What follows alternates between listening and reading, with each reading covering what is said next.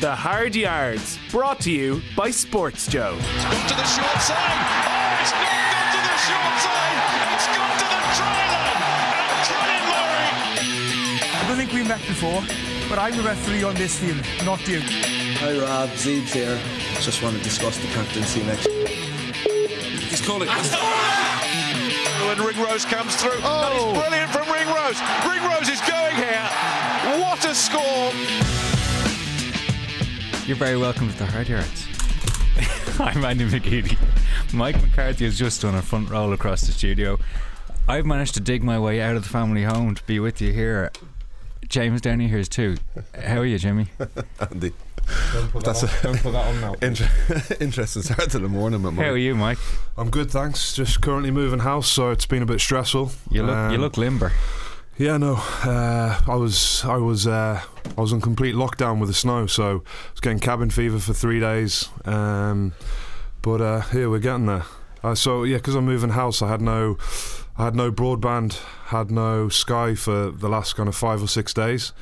So my daughter's had The Little Mermaid and Frozen on repeat for 3 days. So it's been pretty tough.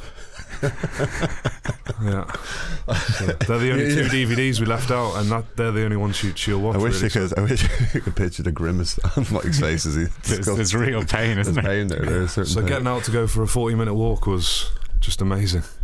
Good man. Yeah, so you're going back to Newcastle, yeah? That's it. Yeah, moving to the Toon. Yeah. Don't worry, I'll be back and forth every week. So can we stop him? We can catch up still. That's good. That is good. How did the snow treat you, Jimmy? Yeah, it was alright. Not too bad.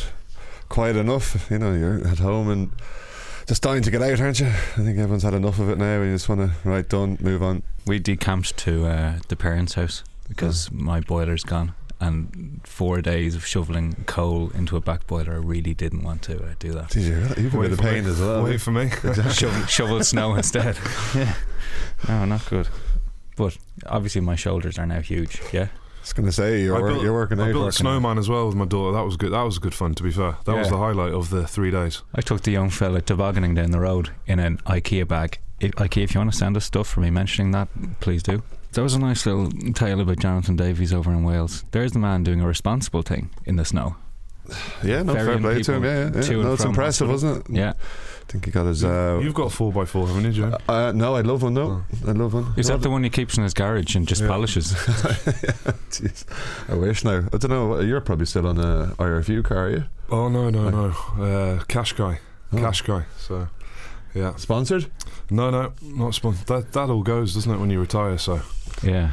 And the gym membership. What does happen? They just arrive at the front door and say, "Give me the car."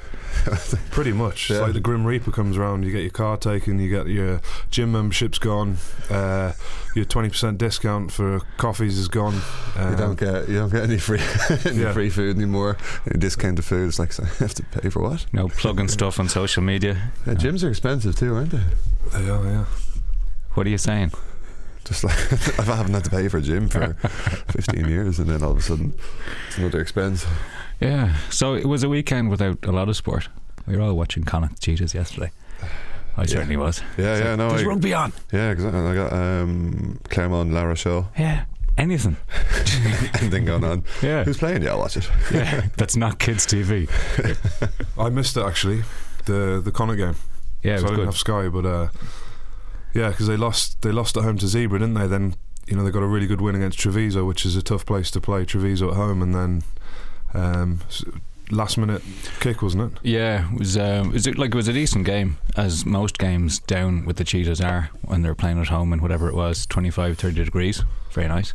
They could have got 5 points out of it, couldn't they? Yeah, easy. And then won. They could have. Connacht were very, very close to having just a magnificent result down there, because Cheetahs are good. If Connacht had won, they would have been only the second team to have won. There, is that right? There, yeah. Glasgow. Yeah. Ireland, Scotland. Battle of the back rows, right? So think back to when you were not a lock and playing a lot more six.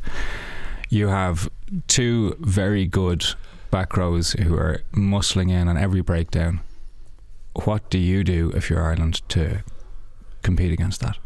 Well, first of all, looking at that England game, the I think they got 9 turnovers or poaching. So Barkley and Hamish Watson are, a real big threats at the breakdown. So no doubt Ireland will be in Carton House, looking at footage of those two being an absolute nuisance at the breakdown. An Ireland's game is depends on quick ball from the breakdown. So you saw against France the weather conditions and the ref not reffing the breakdown, allowing them to flop on top of the ball. And as we said, it was pouring with rain.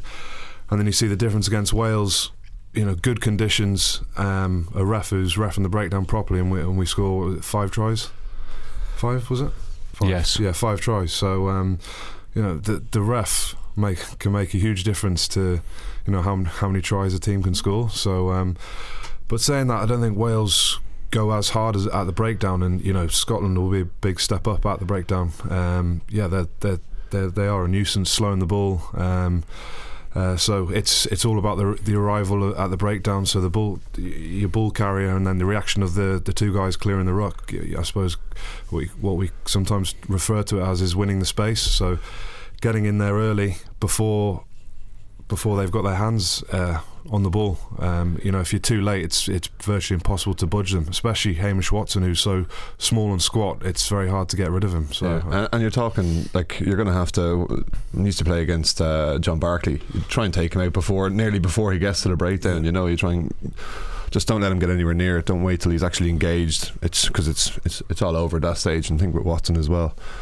Just these back rowers who can just get their hands in it and just completely ruin ball. And as Mike rightly said, it's slow ball that kills Ireland, really. As you say, France game wasn't the best at all for that. And we just kind of struggle a little bit once we get speed to ball. But even it's 1 or 2 seconds that make a difference. But Mike made a good point there. It's about the referee as well. So some referees will allow you to get in and get your hands on that ball and fight for a little bit longer than others. So as Nigel Owens was reffing Scotland against England, he's fairly well known for not wanting to blow the whistle at times and just say, right, you lads, get on with it, fight amongst yourselves, and I'll get involved if I really have to. It's Wayne Barnes in town this weekend. How different will that be if you're 2 back rows competing like that? Well, I think it's I think it's a lot to do with the conditions, because it's a team like Scotland playing in the rain. That's when their back row, at their best. It's I suppose that's the kind of game their back row want, because they're so good at getting in over the ball and slowing the ball down. So obviously depends on the ref, but a lot of it is down to the conditions. So hopefully the conditions will be good, and we can open up like we did against Wales. Ideally you want to take the ref completely out of the equation, and just it is what it is, and it's speed of ball, and hopefully everyone does their job at the breakdown, and he won't have to get involved if the Scots get in amongst it. That's the sort of thing you say in a press conference. Yeah, no, but it is because if you want to talk about Barnes, then you're going to say, right, Wayne Barnes likes to be part of the show, the performance. I think, I see him as a guy who. You mean that in a different way than a Nigel Owens one-liner? Yeah, but Nigel lets it flow, and we've mentioned before on the show that Nigel Owens lets it play, and you play ref, and the analysis you actually do on the referees now is second to none. Everything's done, what they're hot on, what their penalties are, what you can say, what you can do. You can speak back to some referees, they'll listen to you, some you can't say anything in your march, so they have a big influence on the game. So the analysis will be done on Barnes. He likes to be in control.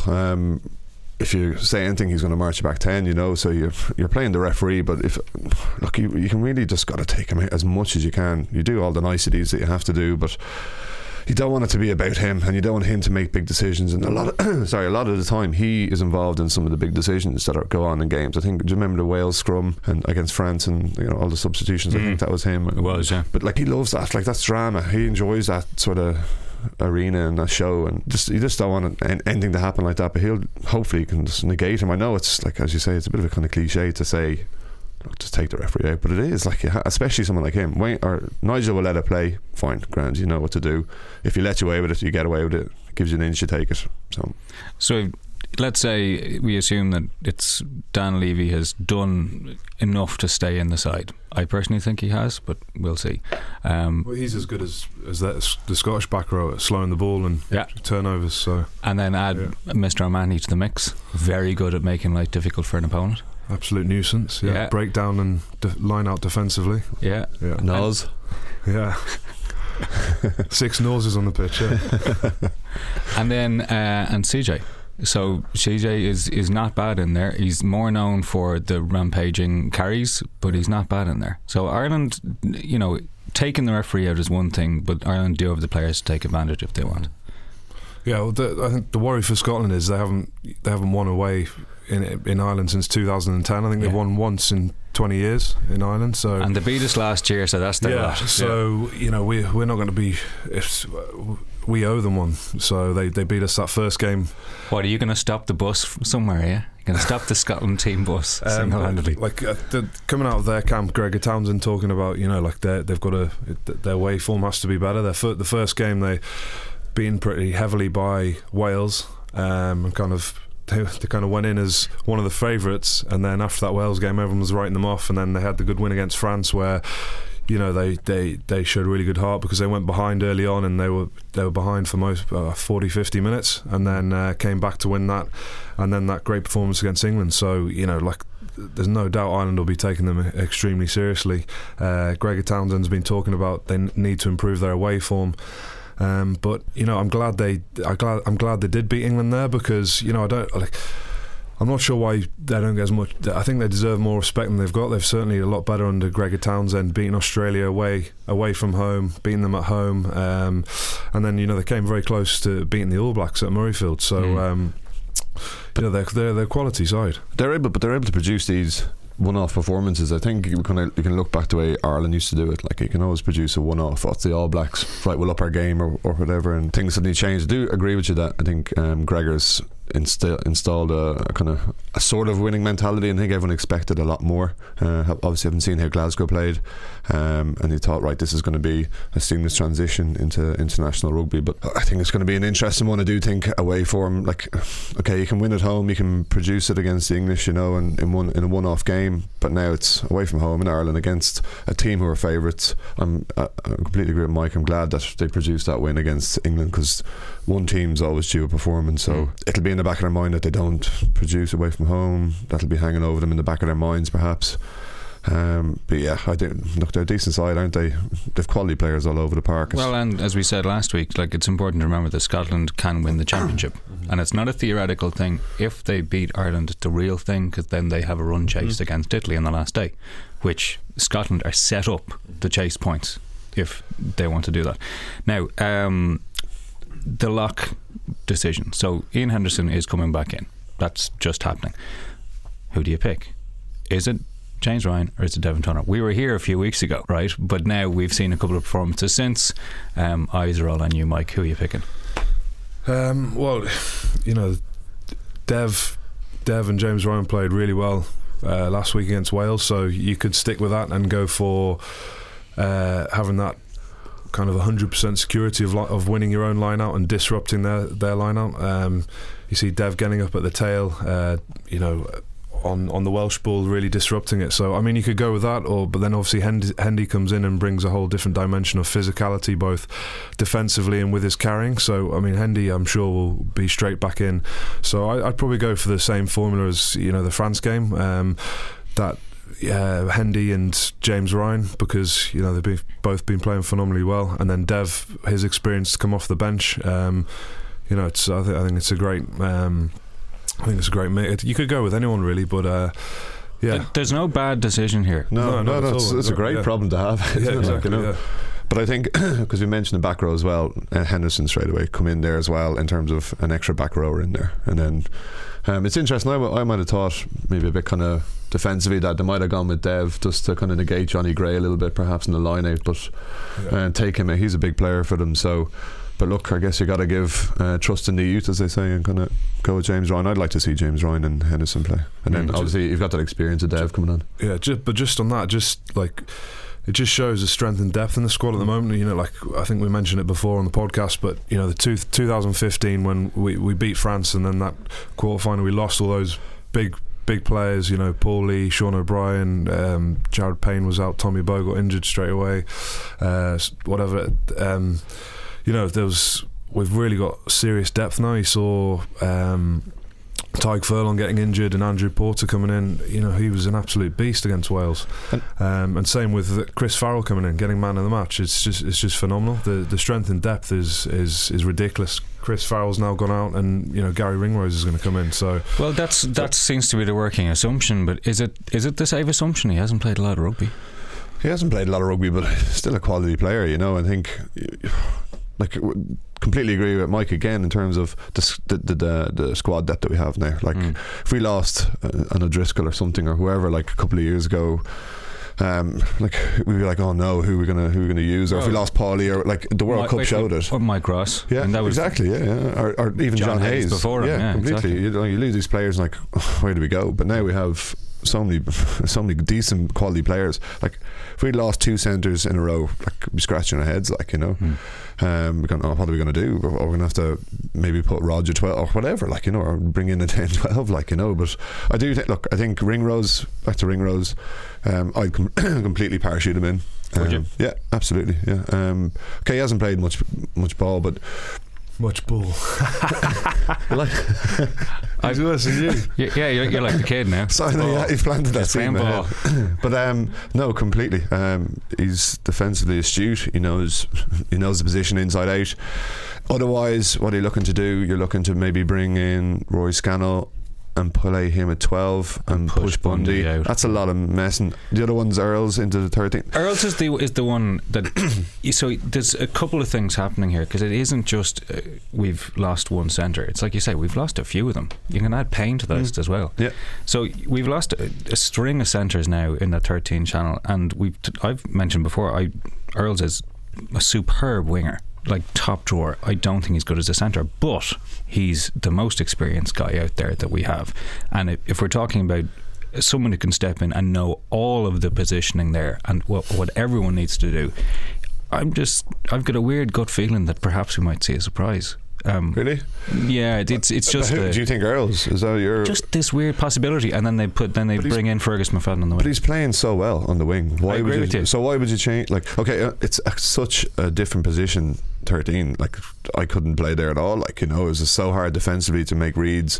There's a lot going on. So you've a natural 13 who's been there, done that. Bring him in and play him and just one change. Yeah, and otherwise there's so much. Then Earls, he's played, obviously he can slot in there and he covers a lot of positions, but like, he's playing so well in the wing. Leave him there. If need be later on, you can push him in if things aren't working out. But for him to change his mentality of coming into 13, there's a whole lot more going on in such a big game. Like, it's tough. Well, here we go, this fella's been he hasn't played too much rugby, but it's natural for him to be in attack and defence, making reads, and he's part of the system. He's already been here. Fine.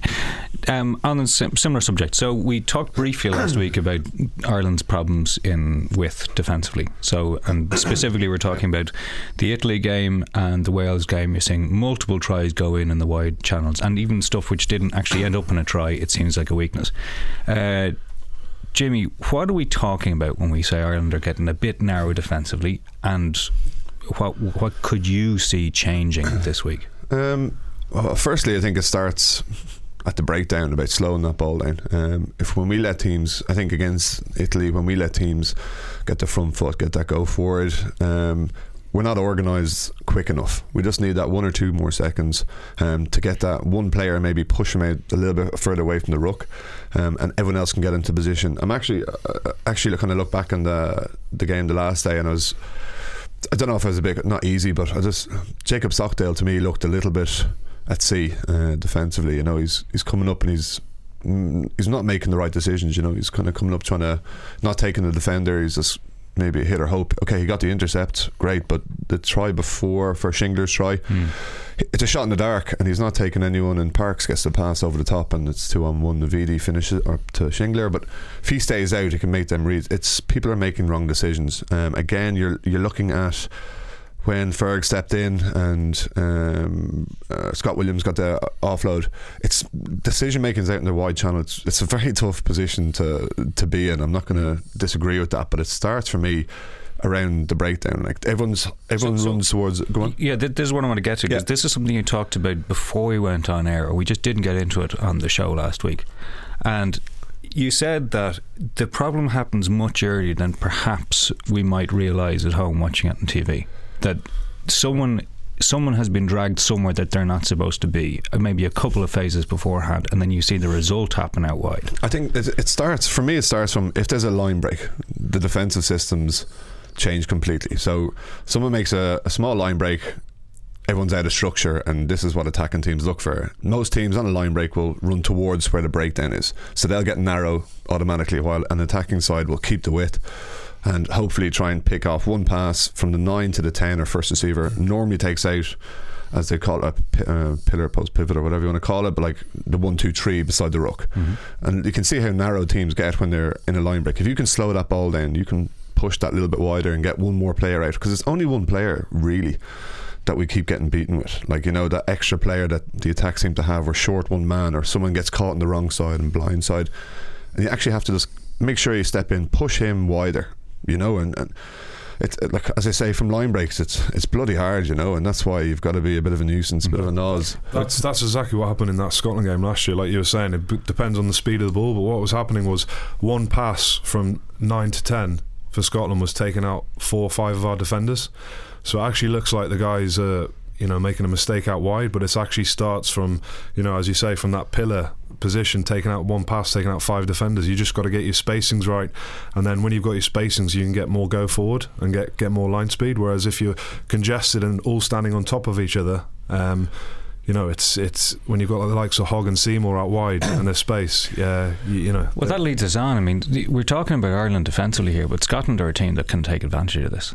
You know, we talked about Finn Russell a lot last week, and deservedly so after that performance and that pass. But Hugh Jones, can we talk about him again? Of course you can. Yeah, thanks. You like him, do you? I like him a lot. Yeah, man crush. Hugh Jones, Stuart Hogg, obviously. I mean, these guys can hurt any team. So they're not a team we really wanted to face if we're trying to make those changes. The worrying thing is that Jones and Hogg have actually not Jones, Seymour and Hogg have actually been. I don't think they've scored, have they? No, they've been actually relatively quiet, haven't they? Yeah, like, you know, and you're just kind of nearly waiting for them to explode. Right. But it's good. They were a decent way up on the top try scorer at the start. Hopefully, they don't come to life this week. Yeah. But I think, on your point, it's going to be interesting to see how they're going to tactically look at that. Whether they just kind of, there's one way you can kind of leave the breakdown and just have as many people on their feet as possible and fill the field, or we can try and go to breakdown, as we spoke about before, attack it, slow it down, and people can actually get organised and, rightly say, get that spacing right. Because you can't show someone like Stuart Hogg the outside and say, no, but that's why you can have the touchline. But even the sniff, but even the way Finn Russell plays, he plays on the gain line. He's gonna interest those first couple of defenders. Like normally you'd have your third person out from the ruck is going to be on the first receiver. So if one pass is beating 5 players, you're in trouble. There's a defensive error straight away, and especially like Finn's happy, like he's a box of tricks, isn't he? So and it's not just him; they've got Horn outside him. So that's again someone who can take advantage of perhaps an Irish system not being as finely tuned in the centres as it might be. Yeah, and he'll do little chips. He'll do his passing out the back. He'll do wide passes. He'll do a lot of crossfield kicks to wingers. He'll keep you guessing, and he'll try and manipulate that defence so he can get Stewart into the game and Tommy Seymour into the game. We need to channel Alan Wynne-Jones. Did you see him sitting on top of Conor Murray at one stage? Smart play. Very good. Yeah, Murray was going nuts. But it's very Mike McCarthy-esque. The dark arts. Yeah, absolutely. Just going back to that defensive thing. I think I think they've been talking about its communication, more communication needed, because I mean the system's good. Andy Farrell's like one of the best defensive coaches in the world, and you know the work rate's really good. It's just like the decision making, so sticking to the system, so not going hard and jumping out the line, you know, just everyone on the same page, sticking to the system. There are other games going on this weekend. Mightn't seem like it, but France and England, this is very interesting. We should keep an eye on this for obvious reasons, because Ireland, by my maths, can win the championship this weekend. Le crunch. France haven't brought back in the players that were versus Les Russes Bouffes, whatever. Yeah, that's that French coming. It is coming in handy that week you signed for Narbonne. Oh yeah, it's a good week that. Oh, you're making him cry now. Sorry, mate. Oh, that's rough. But yeah, France haven't brought in their players that they dropped, and England are in chaos. It seems so, reading the papers. Bastareaud made a big difference for them, didn't he? He was good. He did, didn't he? Yeah. We talked about that. I mean, Bairstow is a lot more than a big lump. He's a good player, good hands. He's got deft skills, isn't he? Like, you know, for as you say, for a big man, he is a big man. I played against him before, and like, literally, where do you hit him? You know, like, he's so solid up top, and you have to try and get those quads, like, and you're just trying to, like, he's a tough man. Get one quad. He's a tough man to put down, but like, France use him quite smartly. He sucks in 2 or 3 defenders every time. Yeah, so and he's if you watch him play, he shifts his running line very well. You know, he is not just running at a guy. He's trying to run at it somewhere where he sees a little chink of room, and then he's very good at getting the ball away. He's good. Yeah, absolutely. Like, and it's low centre of gravity, and just, as you say, if someone that big coming at a bit of pace, and if they have a little bit of footwork, you're in a bit of trouble. Yeah. England are, I think, probably perceived as being in a bit of trouble after losing up in Edinburgh. The papers are questioning people like Dylan Hartley's captaincy. Is it right that your captain gets pulled ashore so early in a game? Legitimate question. Danny Kerr versus Richard Wigglesworth in terms of who should be their starting 9, which would be amazing given that Kerr's been in the mix for so long. Young's injuries obviously changed things, as well as Eddie Jones not picking other scrum halves along the way. Yep.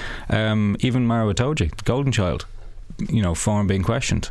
It's great fun if you're in Ireland, but are these real questions, or is it people overreacting to one defeat?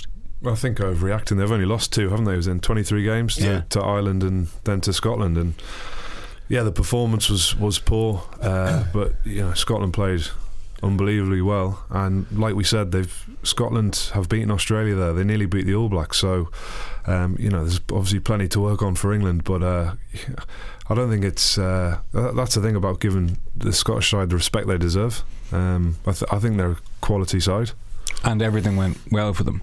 I mean, that's the key thing. You know, Scotland have reached the point where if everything goes well, they can beat everyone else. You know, bar the All Blacks, because no one can do that really. Yeah, but doing that on a consistent basis is where they haven't done it, and which is what Gregor's trying to strive for the Scottish side, is to consistently beating teams every week is obviously what they want. In fairness, it's not just about Scotland. Ireland still aren't doing this as well. This is the 2019 question, where Ireland seemed to just not be able to do that multi-week exercise during a World Cup. It falls apart at one stage. So one of the exercises here with the Grand Slam is, yes, winning a Grand Slam will be great, also preparation for the World Cup.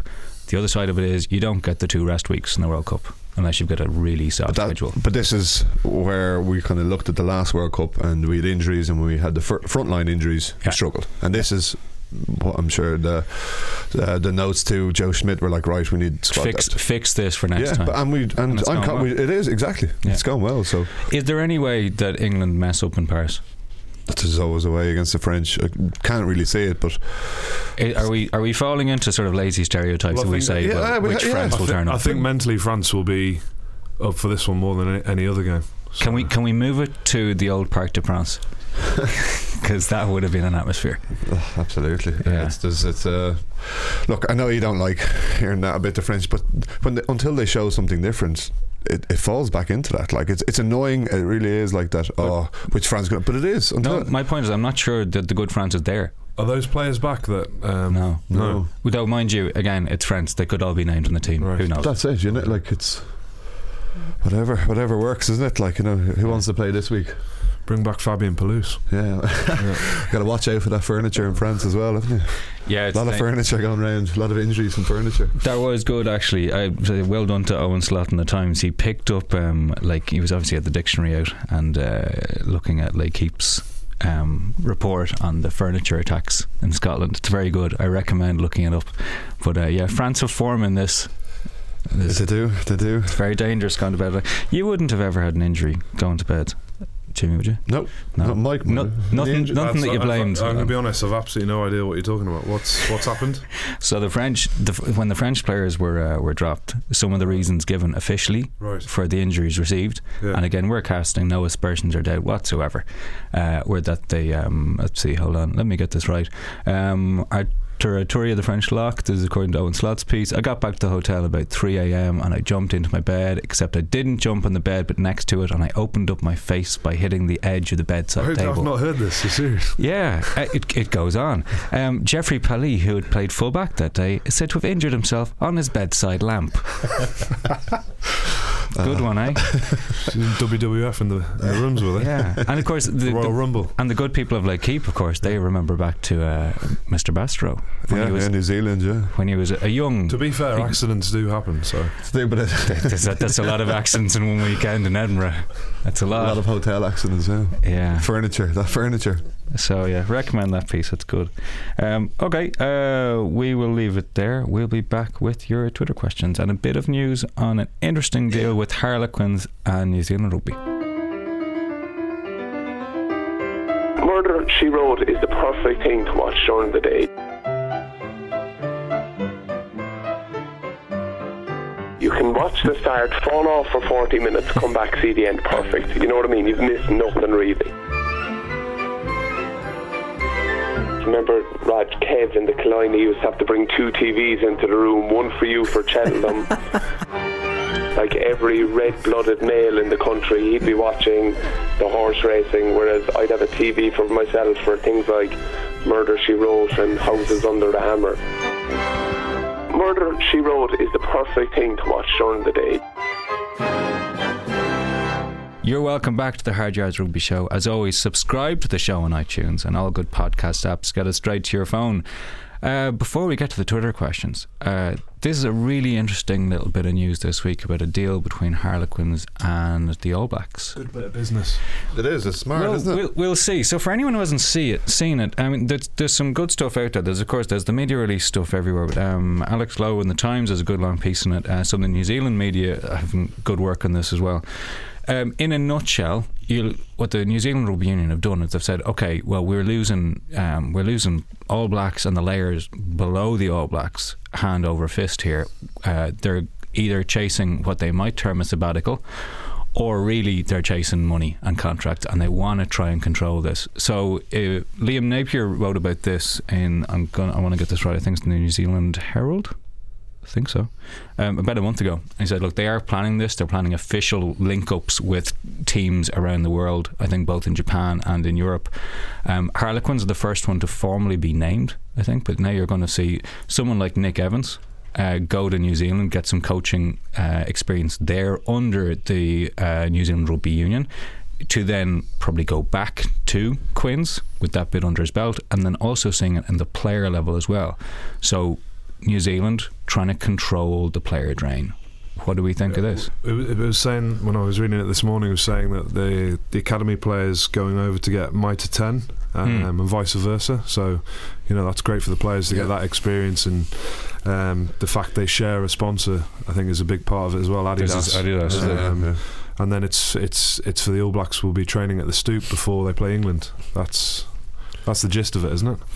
But also the other side as well, I think it's the Kiwi players coming over. Obviously it's great exposure for to get the academy guys going down the summer is going to be great for them, but I think, as you say, the Kiwi players coming over, if they're taking a sabbatical, they can control them. They're going to London, they can maybe, with our partnership, manage the player as much as they can. Yeah, and perhaps not close their own door on being selected for the All Blacks. Yeah, I mean, that's a big decision. If you were leaving New Zealand, they have been cast iron saying, well, sorry, you're turning your back on the black jersey. So this seems to be a slightly different way.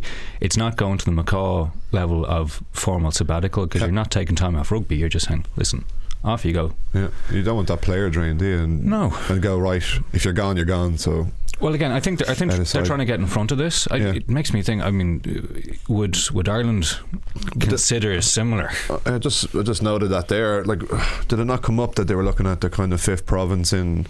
It's come up a few times. I think when Bob Casey was at London Irish, it was mentioned to maybe establish a foothold there where you could maybe set up a partnership that way to get players over there. And was that not what Secret Agent O'Gara was doing at Racing? No, yeah, along those lines, yeah. But it makes sense as well, doesn't it? You want the more players you have, especially from an Irish perspective, the more players you have getting that top level game exposure, it's obviously going to be beneficial when you've got a conveyor belt of players coming out of Leinster, say, and there's only so many players can go to Connacht or wherever, and to have them go to England, different game, completely different game actually, and look, they're exposed to that and they come back better players if need be. But it's, again, if you can control the players. IRFU are huge on player control, player welfare, and that's it. So the best, well, correct me if I'm wrong, my opinion would be that the best version of this we saw was uncontrolled. It was Leo Cullen and Shane Jennings going to Leicester and coming back hardened. They'd got the experience of everything, but that wasn't controlled. What would be ideal from the IRFU point of view is if you can release those players and you know they're coming back in 2 years with that experience, and you also have to have something in there, which I assume that New Zealand Rugby are doing, and saying, well, you can't just flog the guy every week. You know, part of the deal is you don't want to be the Johnny Sexton playing matches, and even Greg Laidlaw playing for Claremont. Like you play last week and then bang straight over playing with Claremont, and just as you say, flogging the body, getting your, like, they don't care, you know. So no, exactly. I want my we've paid for this piece of meat. We're going to use it. Yeah, fair enough. Yeah, professional game, innit? Twitter questions. There's a lot. I think people were very, very glad to get some questions in on the snow. First one, the news of the week. Well, some of the news of the week. What are the likely options for the IRFU with regards to helping Ulster, and who are the possible head coach options? This is from David. John O'Gibbs gone. Well, Les Kiss gone. Well, I've worked with both coaches, Les Kiss and John O'Gibbs. So I worked with Les Kiss with Ireland, and he was defence coach then, and he's a great coach. He's great attitude, loads of energy, and you know, I think you have to as a defensive coach. So I really enjoyed working with him. So I was sorry to see he's gone. And then I worked with John O'Gibbs my first year at Leinster, and again, one of the best coaches I've ever been coached by. Real hard-nosed guy, and you know, gets the best out of the forwards. So, you know, I thought it was great. When when Les left, I was thinking, well, you know, can build a team or a squad around John O'Gibbs. So, you know, it's from the Ulster perspective, it's sad to see him go, because, you know, he's a great guy. So yeah, no, it's tough for Ulster, because to lose Les, then Jono. Yeah. I mean, to be clear, Gibbs is there to the end of the season. Kiss who's gone immediately. But James, it's not brilliant if you're an Ulster fan sitting there. You're just looking at it.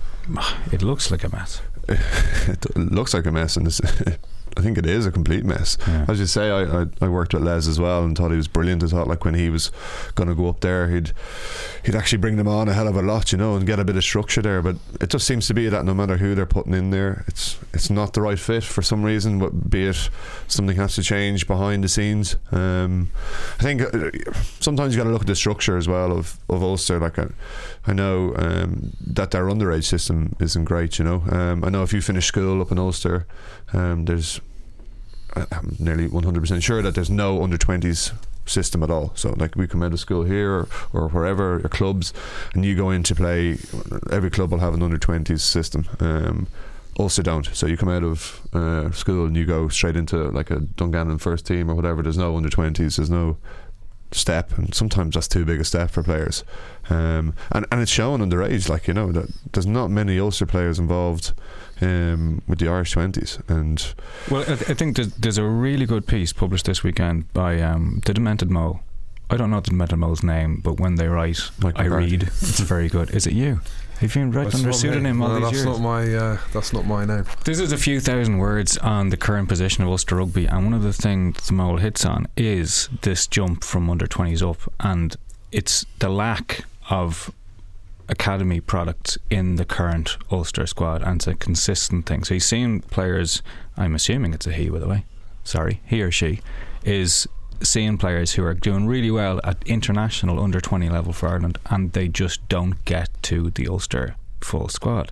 Really good piece, recommend looking it up, best thing I've seen on it yet. There's another. I'm going to leap straight to another question because it's related. Journalists have reported a reason for the lack of academy development at Ulster is the quality of the club sides in AIL. In relation to AIL/A games, how much of a difference is there between them, Drew Davis? But this is the thing we were talking about before. There's no Ulster sides in the top division of the AIL. No, and they used to be. You used to have your Dungannons, Belfast Harlequins, Ballymena.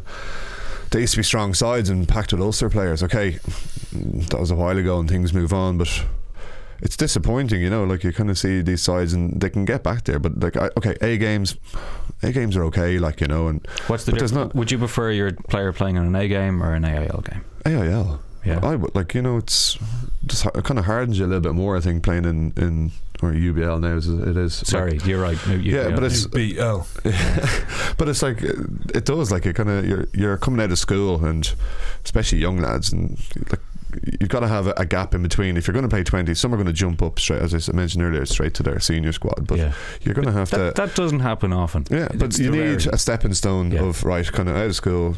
Like it's a different game. Like bigger players, smarter players, someone's sitting on you. Exactly. But like it makes you. Some of these A games, I think personally, I think are a bit of a waste of time. I'd prefer to if they play the UBL, but maybe that's because I'm involved. They're stopping the LV Cup next season, aren't they? So hopefully there'll be more players available to play AIL.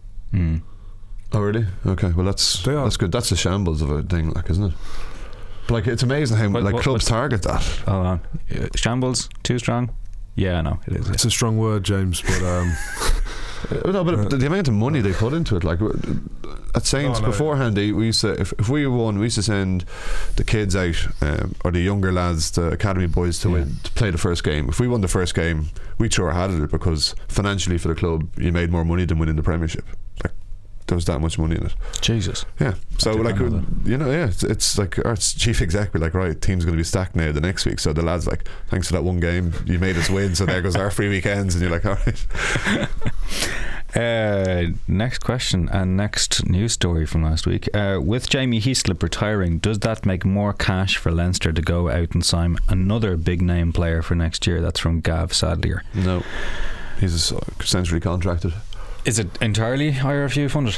Was it, Mike? I'm not sure, but it's obviously going to free up some cash somewhere anyway. Somewhere. I don't know. I'm not sure, but he was essentially contracted though. Yeah, he was, but I'm not sure the ins and outs of exactly how it works. But all I know is very diplomatic. I have no idea. He's just going to be a big loss, isn't he? Because say nice things about Jamie.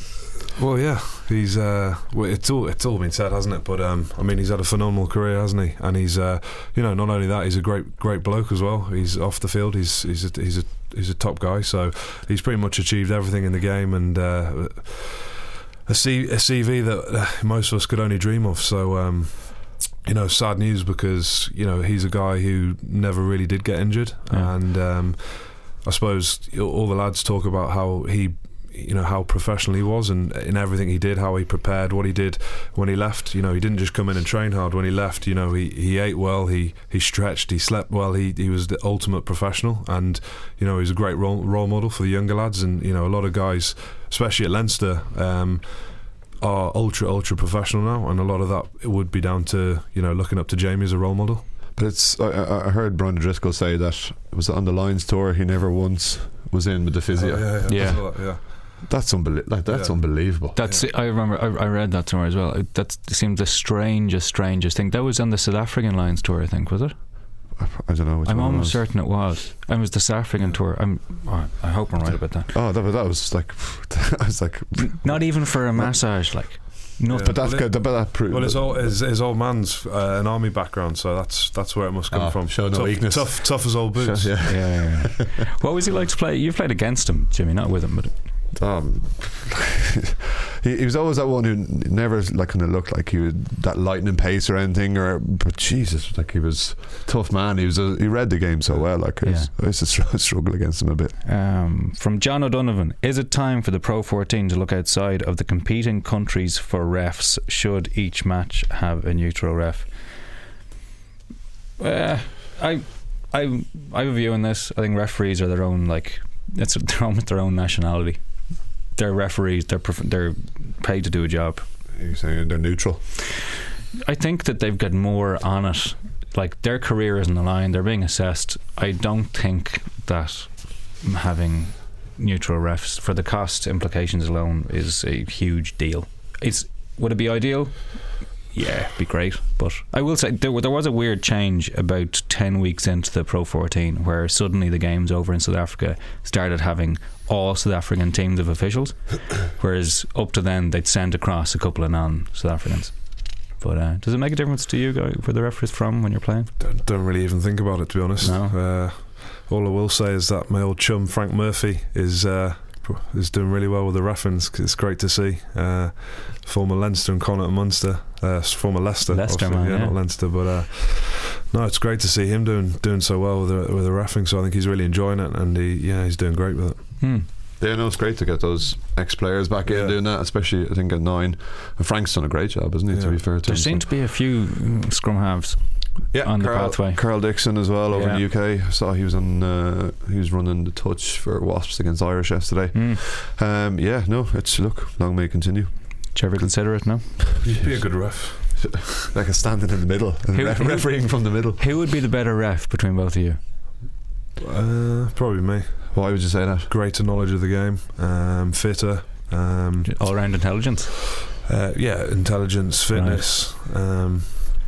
Would you command the respect though? Yeah, of course. Yeah. Well, debatable. You disagree? Disagree. Okay. We'll see. Be running. You'd have to be mic'd up. I'd love to get you mic'd up. Wait for me.